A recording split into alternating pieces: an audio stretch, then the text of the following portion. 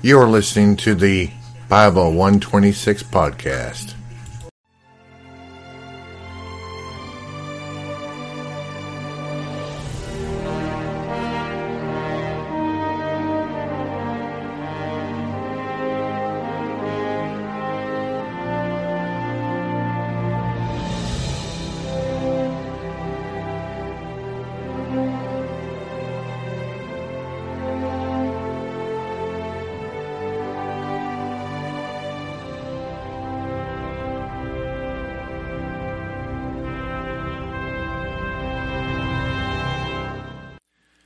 Well, we're continuing our study of the book of Revelation, and we're going to take on chapter 19, which, among other things, has the big event, the one that we're all looking forward to being part of, the return of the King.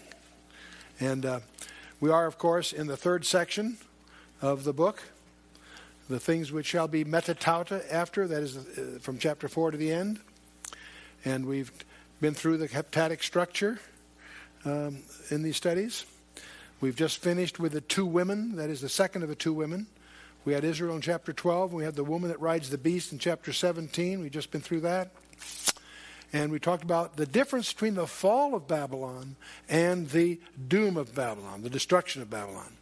And this is an interesting issue, not just biblically, but it's a test of our hermeneutics. If you take the Bible seriously, then you look for a destruction of a major city on the banks of the Euphrates, that after which it'll never be inhabited, the building materials will never be reused, and like Sodom and Gomorrah. Now, one of the people I respect the most in this kind of thing in general is Dave Hunt's book, A Woman Rides the Beast. I might mention that he is so focused on the Vatican relationship that candidly he does not see any significance to the rebuilding of Babylon that's going on 55 miles south of Baghdad. So that's one of the places we have a difference of view. We're good friends. We've agreed to disagree agreeably. But within the pre-trib study group, I'm well known for this view. In fact, I was supposed to do the rebuttal of his book when it comes out, as we always do. We have some good-natured reviews. And I pointed out that some people take the Bible literally. Some think it's a symbol for Vatican. I argue that both are true from Zechariah 5, which surprised everybody. But what's nice about this is you can now just watch and see. If I'm correct, over the coming months or years, whatever, Babylon is going to reemerge on the world scene in some surprising ways. And if it does, it'll serve as a litmus test that we're on the right track with our theories of interpretation, which is a very strict literalness of the biblical text. And we'll see. Most pastors and most scholars don't see it that way. This is a minority view. But we'll watch and see. We went through lightly some of the highlights of Isaiah 13:14, Jeremiah 15:51. And we saw how it dovetails with Revelation 17:18 in many ways. And the idioms being very, very similar, especially between Jeremiah and Revelation. And the woman of the ephod, I think, unlocks the riddle, because the woman called wickedness is sealed in a talent of lead, carried by two women to the wings of a stork between heaven and earth. And where does she take it? She takes it to build it a house in the land of Shinar, and it shall be established and set there upon her own base. I personally believe the woman that's labeled wickedness in the Old Testament in this passage is the mystery Babylon, the harlot of Revelation 17:18. Well, we'll see. Something else, we often talk about the restrainer, the harpazo, the rapture. But I want to highlight something. I think the restrainer may be restraining far more than you and I have any ability to imagine. And once the harpazo takes place, I think the events that are going to surface are going to be stranger than we have any ability to imagine. But we are now really in the final section of the book of Revelation. 17:18 that we took in the previous section is, of course, Mystery Babylon. Then comes the return of the King. The next chapter will be the millennium, and the next chapter after that, eternity, and then a final conclusion. And of course, we're in chapter 19, but we're getting near the finish line here. And chapter 19 has the return of the King and also the marriage supper of the Lamb. We'll talk about both. Let's back up a little bit. Every Christmas season, most of us will read, sooner or later, out of the book of Luke, the Christmas story. When Gabriel comes to Mary and he says, "Behold, thou shalt conceive in thy womb and bring forth a son, and shalt call his name Jesus." This is familiar to most of us. It occurs often on Christmas cards and what have you. Luke chapter 1 and 31 and following. "And he shall be great, and he shall be called the Son of the Highest. And the Lord God shall give unto him" what? "The throne of his father David. And he shall reign over the house of Jacob forever. And of his kingdom there shall be no end." How many believe that? Okay. When you raise your hand on that, if you believe it literally, you represent a very small minority. Most churches adopt a viewpoint that takes that figuratively, not literally. The throne of David did not exist during Christ's ministry. Rome was ruling, and they appointed an Edomite, in charge of that region. The Davidic dynasty was declared by God in 1 Samuel 7 as a eternal dynasty. And it will be eternal through Jesus Christ. But has he sat on the throne of David? Not yet. He's on his father's throne, the God the Father. But he has yet to take David's throne. And that's what this is all about in chapter 19. God made a promise. In 2 Samuel 7, the Davidic covenant is there described. God promised David a royal dynasty in many places, including Isaiah 7. An eternal throne in many places in the scripture. A political kingdom was promised in Genesis 17. It was even confirmed by oath in Psalm 132, Psalm 89, and elsewhere. This cannot be applied to the church.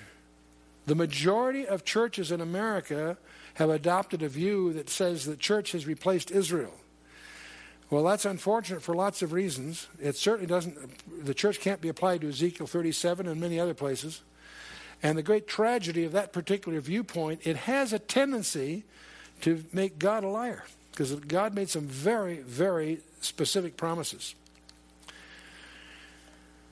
It was this future throne of David that was recognized by the first church council in Acts 15. And Amos 9, 11 to 12 is quoted by James in resolving that council in exactly this context. So you might check that out on your own. The oldest prophecy uttered by a prophecy in the Bible is of the second coming, what we're about to look at. We don't find it in Genesis. You'll find it recorded in Jude, verses 14 and 15.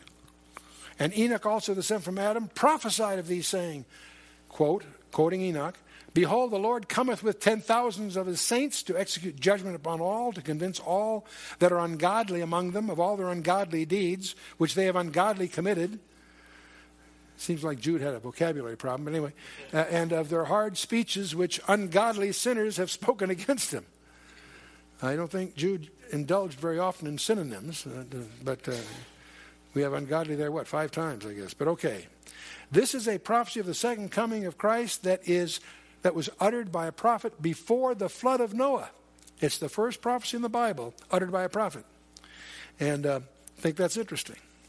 Well, let's jump into Revelation 19. Again, we have the term metatauta. That is after these things. After the fall of Babylon and all that. "I heard a great voice of much people in heaven saying, Alleluia! Salvation and glory and honor and power unto the Lord our God. For true and righteous are his judgments. For he hath judged the great whore, which did corrupt the earth with her fornication, and hath avenged the blood of his servants at her hand." And they all said, what? Hallelujah. Hallelujah. And her smoke rose up forever and ever. Hallelujah occurs 24 times in the Old Testament, 4 times in the New, which is a multiple of 28, interestingly enough. A multiple of 7, I mean. It's 28, multiple of 7. It occurs about 24 times in the Psalms, if you want to go count them, and Psalm 146 to the end. It finishes the book of Psalms. But we've got the dragon lady again here, the great whore. And Well, that pretty much summarized last time's lesson. And the 24 elders and the 4 beasts, or living creatures, fell down and worshipped. I don't like the word beast there. It's a different Greek word. It's translated. We should say living creatures. The 24 elders and the 4 living creatures fell down and worshiped God that sat on the throne, saying, Amen, Hallelujah.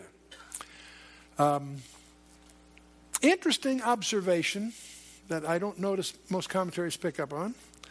This is the last reference to the 24 elders. From here on, I think we're going to see them as the bride. It's interesting that the 24 elders do not co-occur with the bride, which I think is another confirmation of our perceptions there. Verse 5, and a voice came out of the throne saying, Praise our God, all ye his servants, and ye that fear him, both small and great. And I heard, as it were, the voice of a great multitude, as the voice of many waters, and the voice of the mighty thundering, saying, Alleluia, for the Lord God omnipotent reigneth. I think that part was written by Handel. I don't know.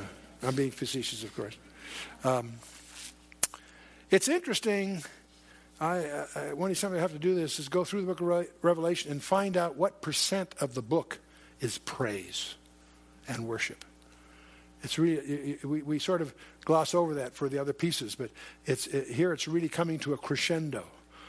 Here we have half a dozen verses that basically is just praising God for his justice, for his righteousness, and for bringing these judgments. And it's just a crescendo of worship and praise. I think that's cool. It continues, let us be glad and rejoice and give honor to him. For the marriage of the Lamb is come, and his wife hath made herself ready. And to her was granted that she should be arrayed in fine linen, clean and white. For the fine linen is what? The righteousness of the saints. It's an idiomatic use, of course. And he said unto me, Right, blessed are they which are called into the marriage supper of the Lamb. And he saith unto me, These are the true sayings of God. This is the first of 2 suppers in this chapter. There's going to be another supper. Don't get them confused. Many people do. Seriously.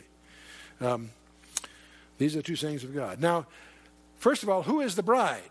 Some like to say it's Israel. Well, that sort of mixes metaphor. Because you'll find in Isaiah 54 and elsewhere, Israel is universally presented in the Old Testament as the wife of Yahweh, or Yahweh, or however he wants to say the Tetragrammaton. She is described as a harlot in Ezekiel 16.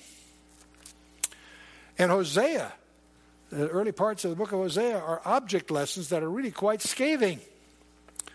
He is told to take a wife of whoredoms as a deliberate attempt to make a type here of Israel. Gifts to her lovers to prevent want, and she's bought at a slave market. Hosea was to love her anyway. Those are instructions. And then he has 3 children that have special names. Israel's presented as idolatrous wife, and Hosea has one that's called Jezreel, which means, the word means cast away on the one hand, but it can also mean sowed, like for harvest. It can use it either way. It'll be used both ways. And then Ruhamah means pitied, so he names the kid Lo Ruhamah, that is, not Lo being no, unpitied, without mercy, in Hosea chapter 1. And a third child, Lo Ami, not my people, to indicate that God is disowning them for a while. Not permanently. Don't misunderstand. They're not permanently cast away. That's the whole message that's there. They will be cast away for a while, but the Lo Ami gets renamed. The Lo goes away. She, once again, will be his people. Very strange stuff here, but you need to understand Hosea's early chapters there. Now, there's a strange contrast. Remember in Revelation 18, verse 7, Mystery Babylon, the harlot said in her heart, I sit a queen and am no widow, shall see no sorrow. In contrast to Israel, who is described as divorced in Isaiah 54, Jeremiah 3, and Hosea 2. She's also portrayed as being widowed in Lamentations by Jeremiah and Isaiah 54. So Israel... Now, what makes this interesting, a priest could not marry a divorced woman. And Christ is our high priest. So there's a clash of idioms here, if nothing else. Now, the bride of Christ in the Scripture, 2 Corinthians 11 and Ephesians 5 as examples, is the church. In fact, she's presented as a chaste virgin. Is she really chaste? Of course not. She's got all kinds of blemishes, but the blood of Christ has dealt with all of that. So she's presented as a chaste virgin. And who is the bridegroom? John 3:22 nails it, if nothing else does. Jesus Christ, of course. He's the bridegroom. He so identifies himself that way. Now he gave them a promise in John 14. My Father's house are many mansions. If it were not so, I would have told you. I go to prepare a place for you. If I go to prepare a place for you, I will come again, receive you unto myself, that where I am, there ye may be also. And this you is a reference, of course, to the harpazo. Jesus comes back twice. Once for the church. That's what we call the harpazo. That's what that Paul calls the harpazo. And once, which is his second coming in power, which is what we're going to see unfold in chapter 19. Let's back up and refresh our memories on what really occurs in the ancient form of a Jewish wedding. Initially, there was the contract, the betrothal, the ketubah. And that involved the payment of a purchase price. The bride was set apart and sanctified. If this was violated, it was considered adultery. Even though they're not married yet, they're betrothed. It's a very sacred thing. That's the way Joseph and Mary were so designated. And there's plenty of verses on this. And we can go through all of those sometime. But the bridegroom departs to the father's house, leaving the bride to stay and be sanctified. The bridegroom departs to the father's house, typically to add a room addition to that house. The bride, in the meantime, is preparing for his imminent return. She does not know when he comes back. It's a surprise. And that's part of the game that's played here. He's busy preparing. She has to be patient and wait for him, not knowing when he comes, and it's usually in the middle of the night as a big surprise. And then comes a surprise gathering, and there's examples of that in the Scripture, allusions to it. And the huppah, the actual wedding, takes place, and then there's a 7-day feast, typically. That's the marriage supper, where they celebrate the wedding.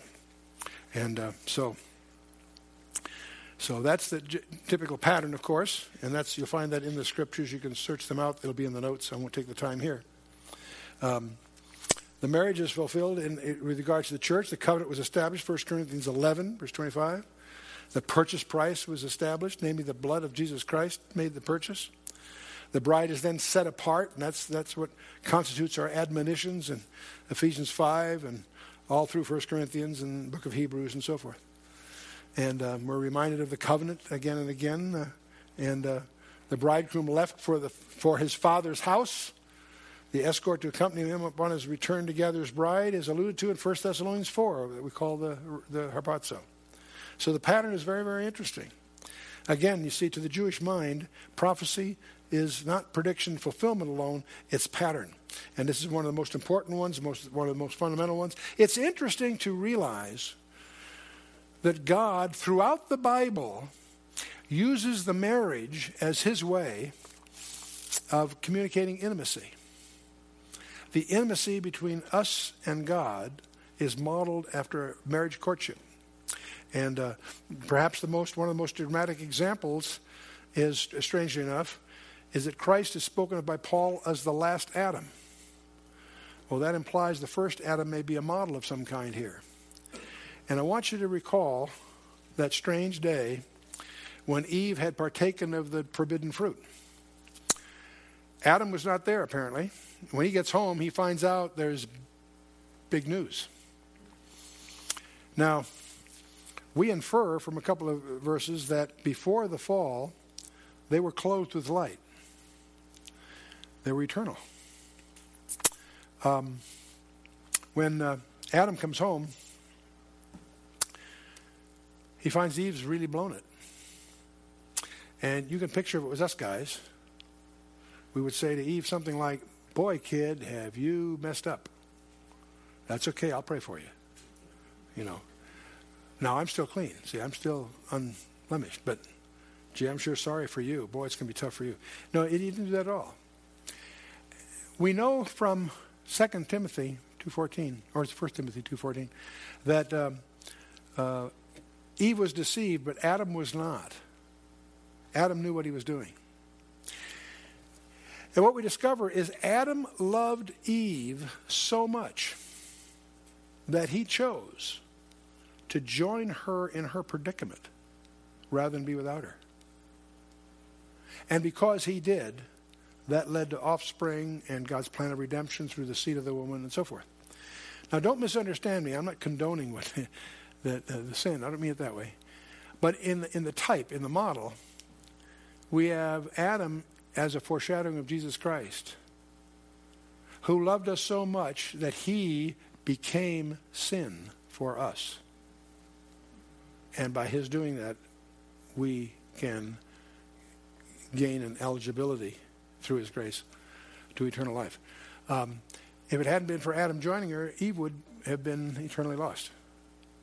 But because Adam joined her, and through them God had developed a plan of redemption, the seed of the woman and so forth.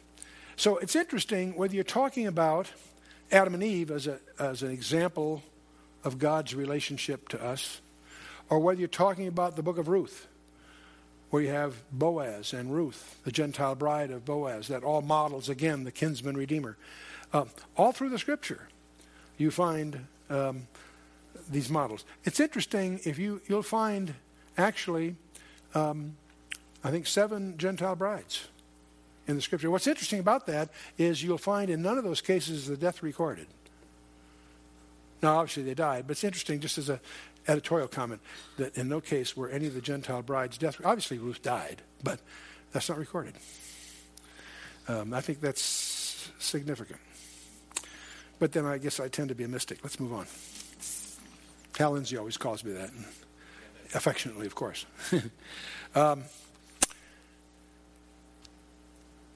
There's an interesting thing that occurs at the Last Supper I just wanted to highlight.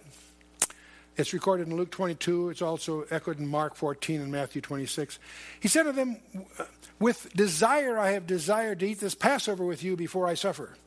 And I say unto you, I will not any more eat thereof until it be fulfilled in the kingdom of God." He took the cup and gave thanks and said, "Take this and divide it among yourselves, for I say unto you, I will not drink of the fruit of the vine until the kingdom of God shall come." The Passover consisted of 4 cups, and the cup of blessing is the 3rd cup. And from Paul's remarks, we understand that was the cup he used. He didn't finish. There's an unfinished cup left over that he will take in the next few verses at the marriage supper of the Lamb. I'll not drink of the fruit of the vine until the kingdom of God come. Well, that's what's coming here, gang. Now, the bridegroom, of course, we know who that is. John the Baptist is a friend of the bridegroom, not the bride. He says so. There's, of course, the banquet is all through the Scripture. And the bride, of course, enjoys a unique relationship as Jesus exemplifies in John 17. But John does a strange thing in verse 10. He says, "I fell at his feet to worship him. And he said unto me, See thou do it not. I am thy fellow servant and of thy brethren that have the testimony of Jesus. Worship God, for the testimony of Jesus is the spirit of prophecy." Jesus is what it's all about. Every prophecy, in fact, I would suggest every idiom, every quaint little rule in the Torah, they all point ultimately to Jesus Christ. But it's interesting, he does not allow himself to be worshipped. Daniel has the same experience.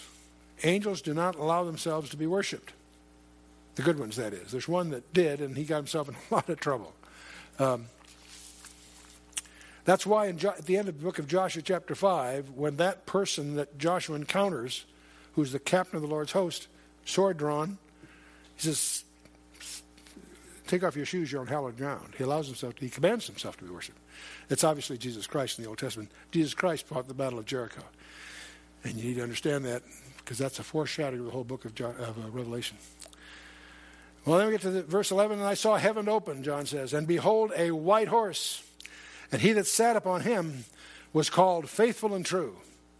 And in righteousness he doth judge and make war." The coming king. And you could probably spend a lifetime, literally, going through the verses that allude to this. There's a beginning for you in your notes. In the Psalms, of course, is a great place to start. Psalm 2, 45, 46, and 47. And 50 and 68 and so on, and all through Isaiah. But also Daniel, Joel, Habakkuk, Zechariah. We'll touch on some of these as we go. This is the big event. This is the Lord coming. I want to remind you what the Lord did at the synagogue of Nazareth when he opened his ministry. It's recorded in Luke chapter 4, where he is given the book of Isaiah, and he opens it up and reads it. And what he reads, you can find in Luke 4, but you can also find it in Isaiah 61, where the Lord reads as he opens this ministry in Nazareth. He says, "The Spirit of the Lord God is upon me, because the Lord hath anointed me to preach good tidings unto the meek. He hath sent me to bind up the brokenhearted, to proclaim liberty to the captives, and the opening of the prison to them that are bound, to proclaim the acceptable year of the Lord." Then he closes the book and declares to them, "This day is this scripture fulfilled in your ears." Now, before the morning's over, they try to throw him off a cliff, but he slips away. What's interesting is if you go back and compare what he read in Luke 4 with Isaiah 61, you'll discover something strange.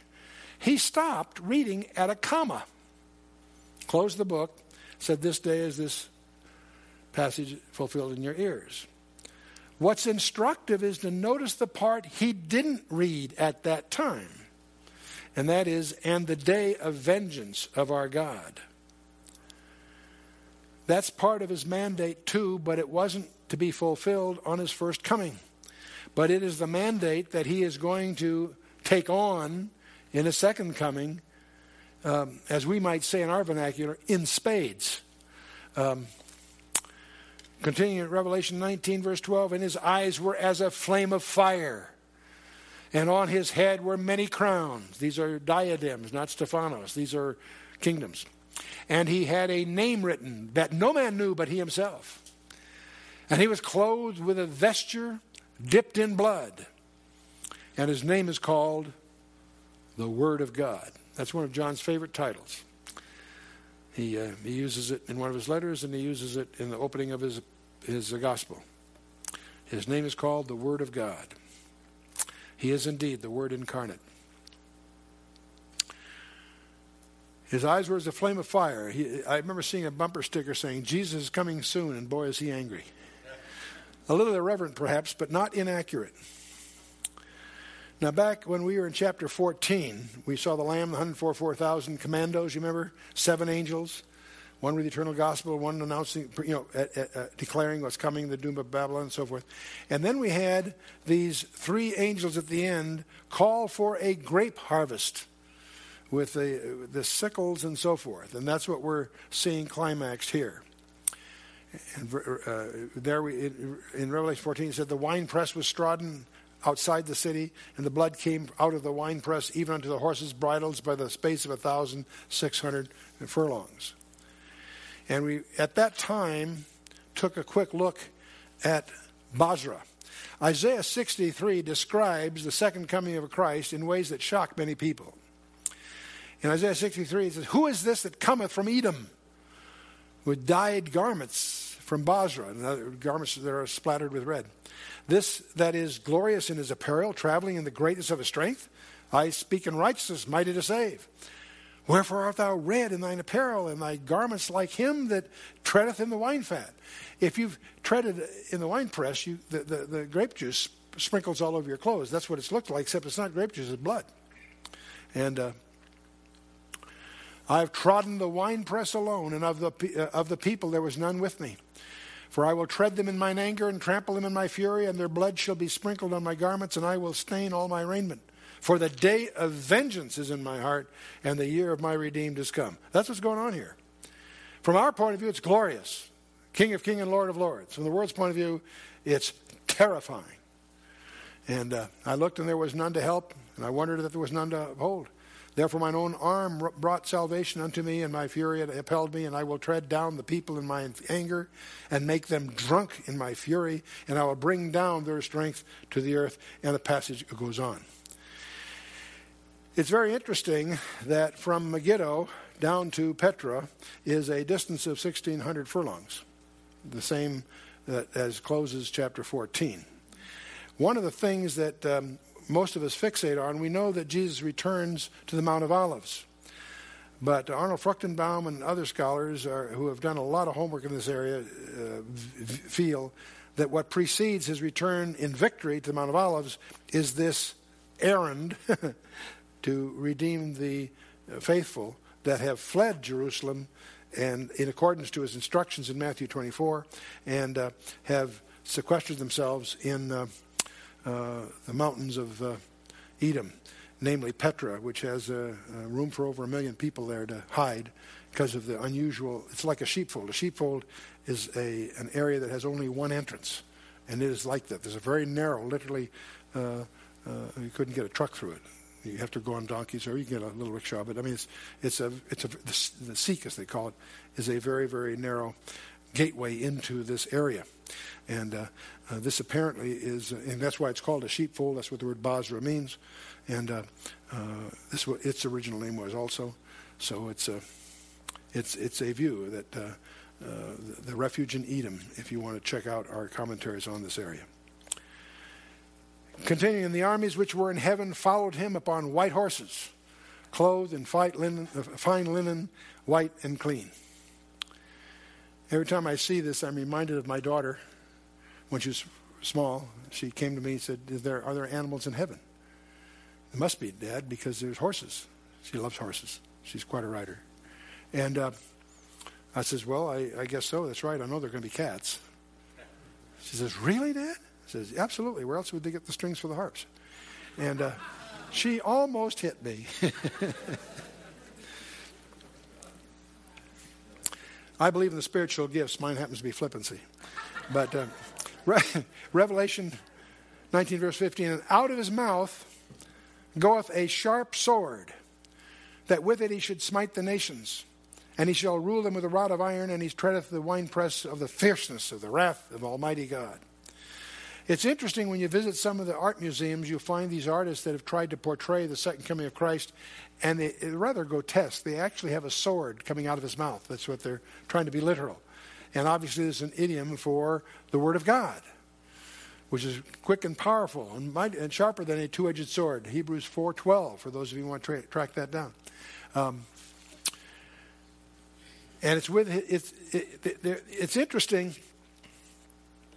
Nowhere in the Scripture, in the areas so-called Battle of Armageddon and all this, is there any struggle. There's no struggle. He declares, and it's done. It's his word that decimates his enemies. He smites them with the word of God. Out of his mouth goeth a sharp sword. That is the word of God. That with it he should smite the nations. And he shall rule them with a rod of iron. That occurs 4 times in the Scripture. It's an identity of him. He's going to rule seriously.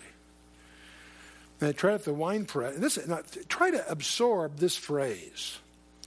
They treadeth the winepress of the fierceness and the wrath of Almighty God. You know, I think we, as students, have no ability to grasp what that might mean. Can you imagine God as mad as he gets? The fierceness and the wrath of Almighty God. It's disturbing just to try to think about it. It's disturbing just to try to imagine it. I don't think we can. I don't think we have any capacity to do that. Okay. Now, this is not the rapture. We talked about that. This is the revelation. He's not coming in the air. He's coming to the earth. He's going to be spattered with blood of his enemies. We're going to be there. We'll watch it. You and I are going to be there. He's coming not for the saints. He's already done that. But with us. He will have caught us up earlier. We will have been in heaven.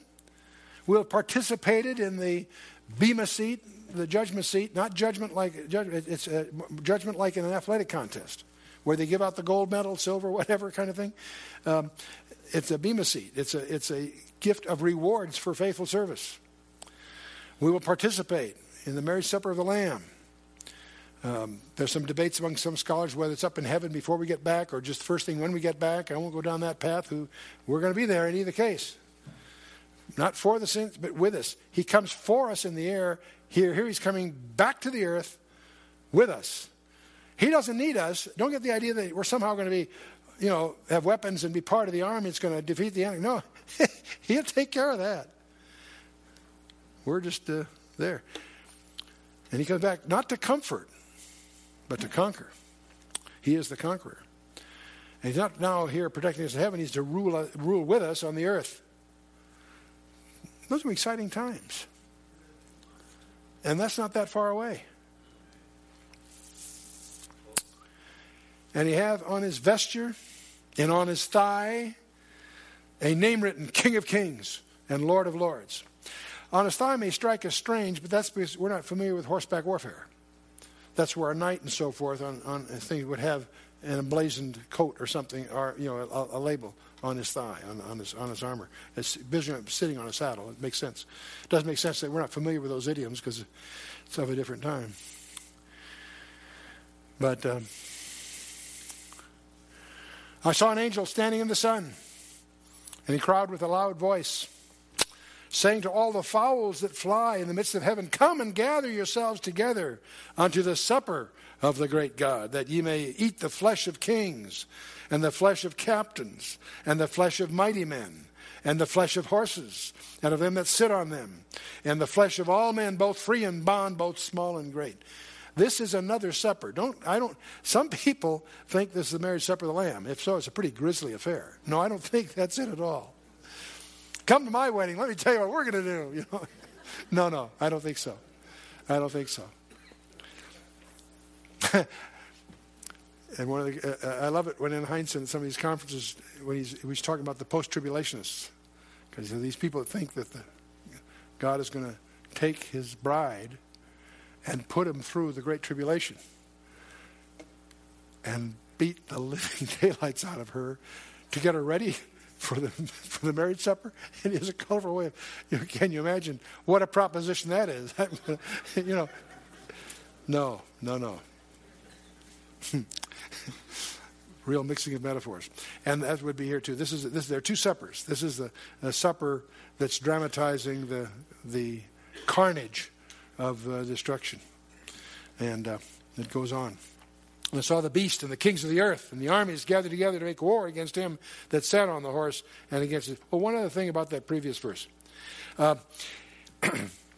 In these verses here where it talks about the fowls of the air eating the flesh of kings and captains and mighty men, flesh of horses, etc., etc., there's a very similar amount of language like this in Ezekiel 39. And that's one of the reasons that many scholars, like Hal Lindsey and others, assume that the Gog-Magog thing is tied to this, because they see the same language of the birds eating the flesh on the battlefield. And that's not the only reason, but that's one of the things.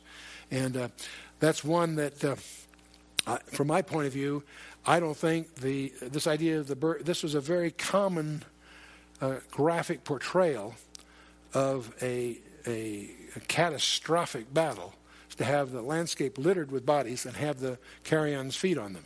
And I don't think it's unique. I don't think there's only one occasion when that happened. So to me, this is not insufficient reason to put the Magog battle as part of this scenario here, frankly. But I mention that so you won't be surprised when you see that in the passage. Moving on. And I saw the beast and the kings of the earth and their armies gathered together to make war against him that sat on the horse and against his army. I can't imagine this. Of all the things in the Bible that makes no sense to me, this one is a strange. I cannot imagine this world system and the kings of the earth and their armies gathered to make war with God. Get serious, gang. That's crazy. But they do. And this is exactly what you find in Psalm 2. One of the interesting exercises I encourage you to do is take a sheet of paper and diagram Psalm 2. There are three people talking across the table. Why do the heathen rage and the people imagine a vain thing? The kings of the earth set themselves, and the rulers take counsel together against the Lord and against his anointed, the Father and the Son. That's interesting. Saying, let us break their bands asunder and cast away their cords from us. In other words, that's what the kings of the earth are quoted as saying. Hey, let's get together. We're going to get rid of their controls over us. Huh? Let's break their bands asunder and cast away their cords from us. Then we get the rejoinder, he that sitteth in the heavens shall laugh. The Lord shall have them in derision. No kidding. It's almost as if they're sitting there chuckling about the arrogance that's being portrayed here. Then shall he speak unto them in his wrath and vex them in his sore displeasure. Yet have I set my king upon the holy hill of Zion. I will declare the decree. The Lord hath said unto me, thou art my son. This day have I begotten thee. Ask of me, and I shall give thee the heathen for thine inheritance, and the uttermost parts of the earth for thy possession. Thou shalt break them with a rod of iron. Thou shalt dash them in pieces like a potter's vessel. Then some advice comes up forth. Be now wise, therefore, O ye kings. Be instructed, ye judges of the earth. Serve the Lord with fear and rejoice with trembling. Kiss the Son, lest he be angry and ye perish from the way, when his wrath is kindled but a little. Blessed are all they that put their trust in him. Interesting psalm. Well, moving back to Revelation 19. The beast was taken, and with him the false prophet that wrought miracles before him. Notice who does the miracles. It's the second guy of the duet. The beast, that is the main leader, was taken. And with him, the false... That's why many people say the beast is really a kingdom, an empire. Well, it is. But it's also a person that has a head wound, etc., etc. The beast was taken, and with him, the false prophet that wrought the miracles before him. It was those miracles that he used to get people to worship him, and he also, the false prophet, had the power to enforce a forced worship. That's why the event in Daniel chapter 3 is such a parallel.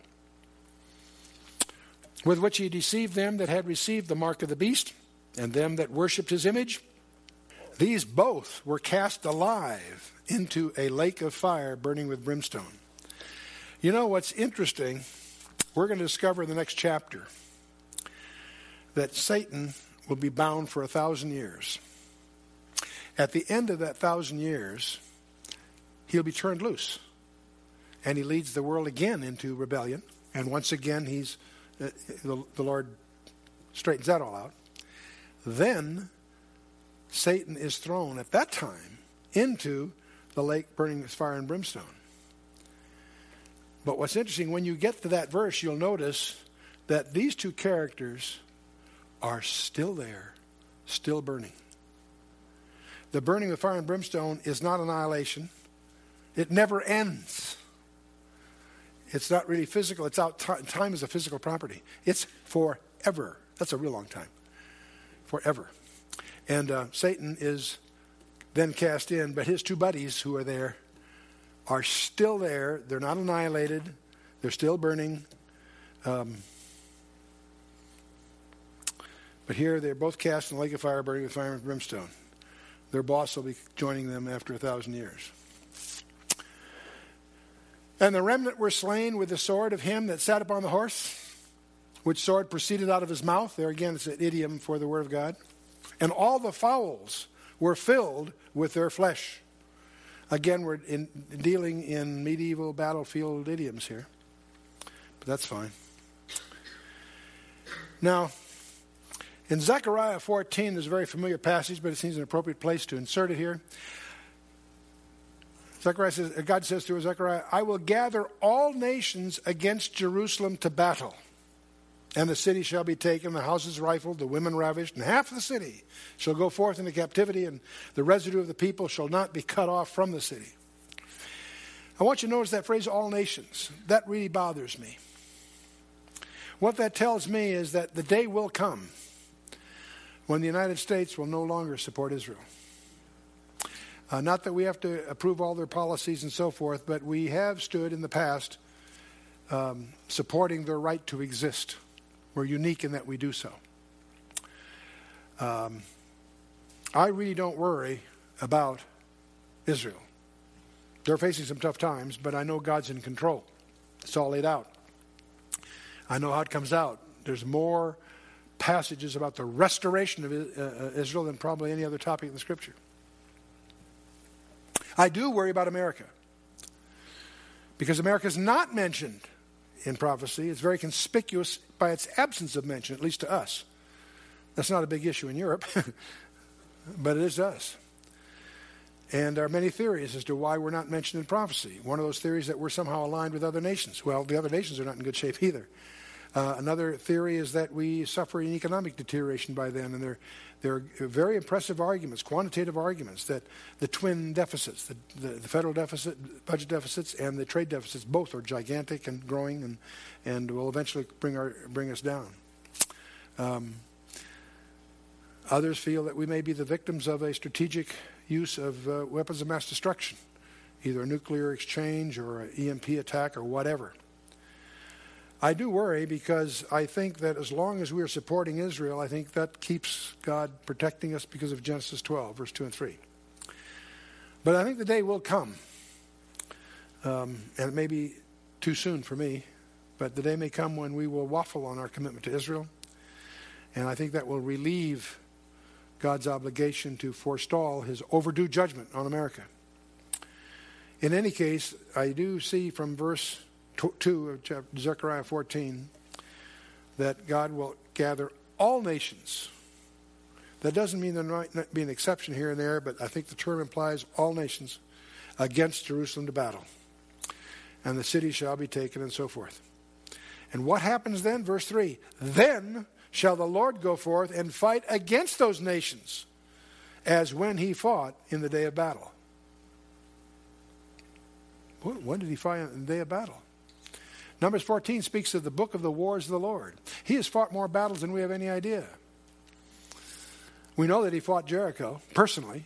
It says so at the end of Joshua 5. That's when he fought in the day of battle. That's interesting. He's going to go fight those nations. I'm glad we're on his side. And then once he does that, of course, he wins. Then it goes on in verse 4. And his feet shall stand in that day upon the Mount of Olives, which is before Jerusalem on the east. And the Mount of Olives shall cleave in the midst thereof, toward the east and toward the west. And there shall be a very great valley, and half of the mountain shall remove toward the north, and half of it toward the south. If you visit Jerusalem, when you're standing at the Temple Mount and you look east, you see the Mount of Olives, of course. Prominent on the Mount of Olives, right across from the temple, is a hotel. It was originally the Intercontinental Hotel.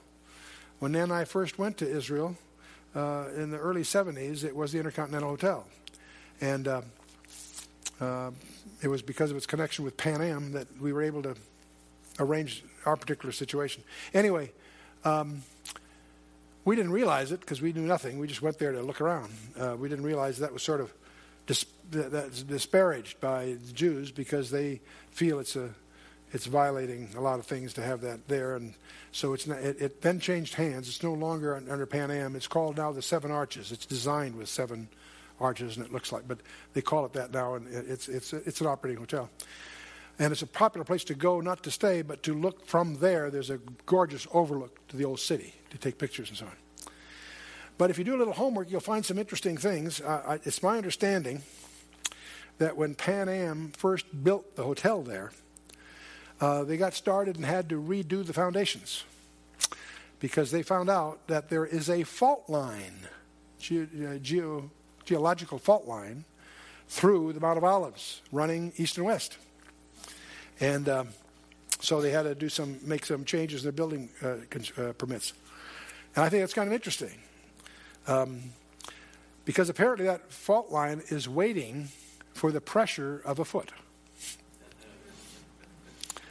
Because you'll stand at that day of Mount of Olives before Jerusalem on the east, and the Mount of Olives shall cleave in the midst thereof toward the east and toward the west, and there shall be a great valley.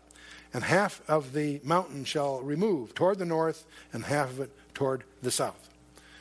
So I think that's kind of interesting. Well, for the next session, we're going to enter into an area that's probably the biggest divide in the body of Christ.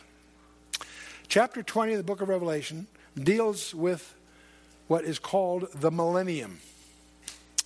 And millennium being a term for 1,000 years. Milli being 1,000, annum being year, 1,000. Millennium means 1,000 years. And for next time, I'd like you to read chapter 20 carefully. And you might also read Isaiah 65. Most of what we know about the millennium comes from Isaiah rather than from Revelation. But one of the questions you want to deal with yourself and come to your own conclusions about, is that a literal thing or is it just a symbolic thing? I should warn you that probably, I don't know the exact statistics, but I'd guess about 9 out of 10 churches are what we call amillennial. They don't believe in a literal millennium. They take this passage symbolically. And obviously you can tell that we take it literally. But you need to understand that this is a very, very fundamental split among pastors. People who are not that much into eschatology anyway, typically have a split on this issue. You're either amillennial or premillennial. You either believe there really is a millennium or you don't believe in any millennium. There are some other views, and I'll cover those, but that's the dominant view, what's called the amillennial view. In and of itself, it may not seem like that big a thing, except it has all kinds of grave repercussions. So this is going to be a very, very important session next time, and it'll be followed by the final session of the whole series, where we'll talk about the eternal state, which is, don't confuse the millennium from what follows the millennium. They're quite different. And yet there's lots of misunderstandings about all those issues. We'll try to deal with that head on. Let's stand for a closing word of prayer.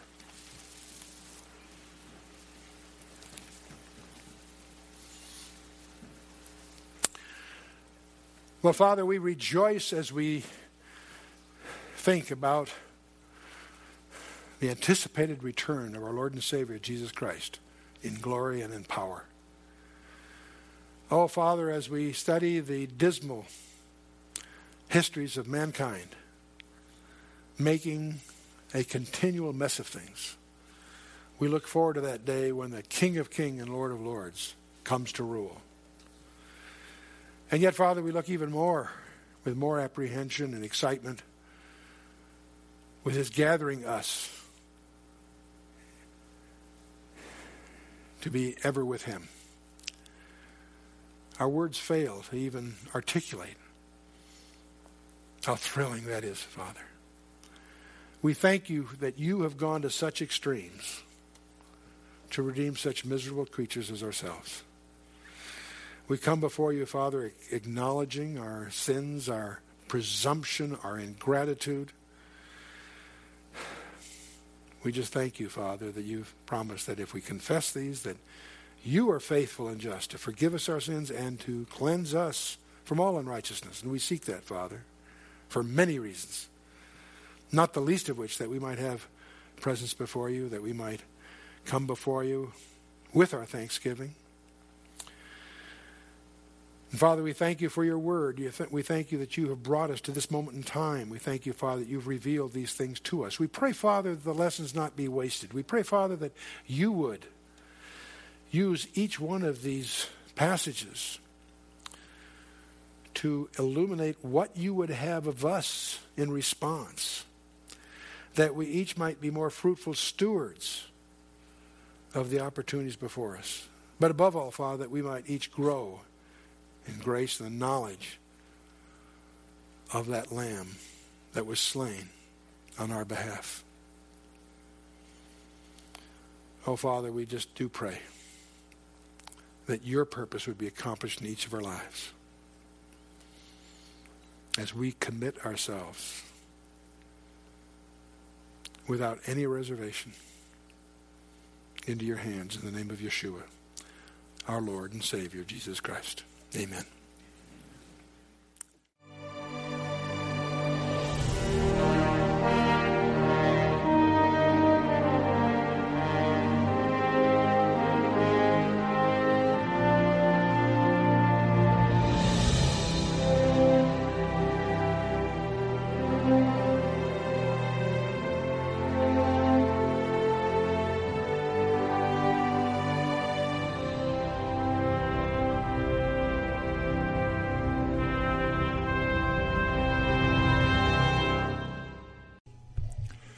Thank you for listening to this podcast. You can see more podcasts on anchor.fm/Bible 126.